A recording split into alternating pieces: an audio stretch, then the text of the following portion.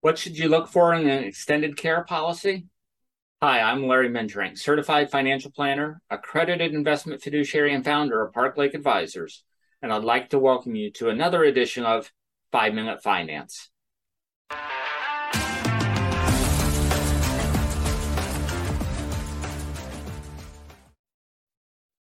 Extended care coverage, previously called long-term care insurance, can be complex. Here's a list of questions that may help you better understand the cost and benefits of these types of policies. What types of facilities are covered? Extended care policies can cover nursing home care, home health care, respite care, hospice care, personal care in your home, assisted living facilities, adult daycare centers, and other community facilities. Many policies cover some combination of these. Ask what facilities are covered when you're considering a policy. What is the daily, weekly, or monthly benefit? Policies normally pay benefits by the day, week, or month. You may want to evaluate how much an elder care facility in your area charges for their services before committing to a policy. What is the maximum benefit? Now, many policies limit the total benefit they'll pay over the lifetime of the contract. Some state this in terms of years, others in total dollar amounts. Be sure that you address this question. What is the elimination period? Extended care policy benefits don't necessarily start the day you enter a nursing home. Most policies have an elimination period or a time frame during which the insured is wholly responsible for the cost of care. Many policies have elimination periods that range anywhere from 20 days to 100 days after a nursing home entry or the disability. Does the policy offer inflation protection? Adding inflation protection to a policy may increase its cost, but it could be very important as the price of extended care may increase significantly over time. When are benefits triggered? Insurers set some criteria for this.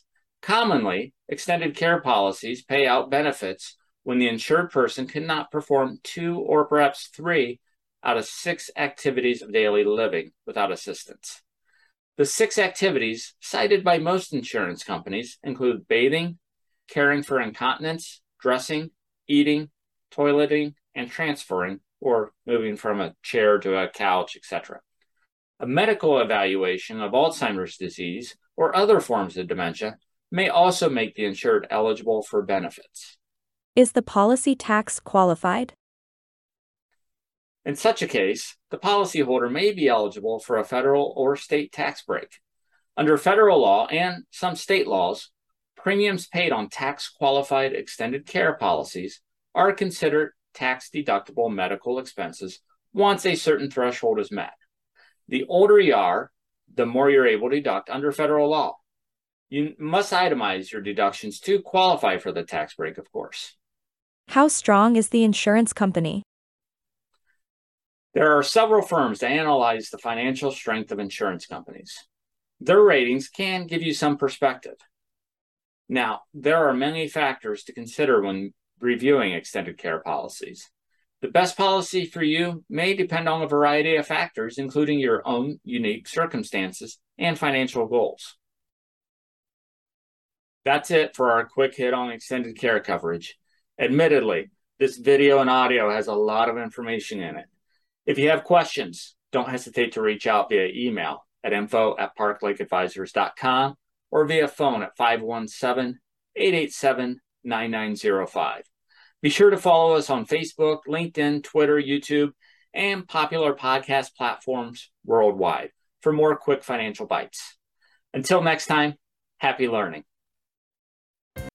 Discussions in this show should not be construed as specific recommendations or investment advice. Always consult with your investment professional before making important investment decisions. Diversification and asset allocation strategies do not assure profit or protect against loss. Securities offered through Cambridge Investment Research Incorporated, a registered broker-dealer, member FINRA SIPC. Advisory services through Cambridge Investment Research Advisors Incorporated, a registered investment advisor.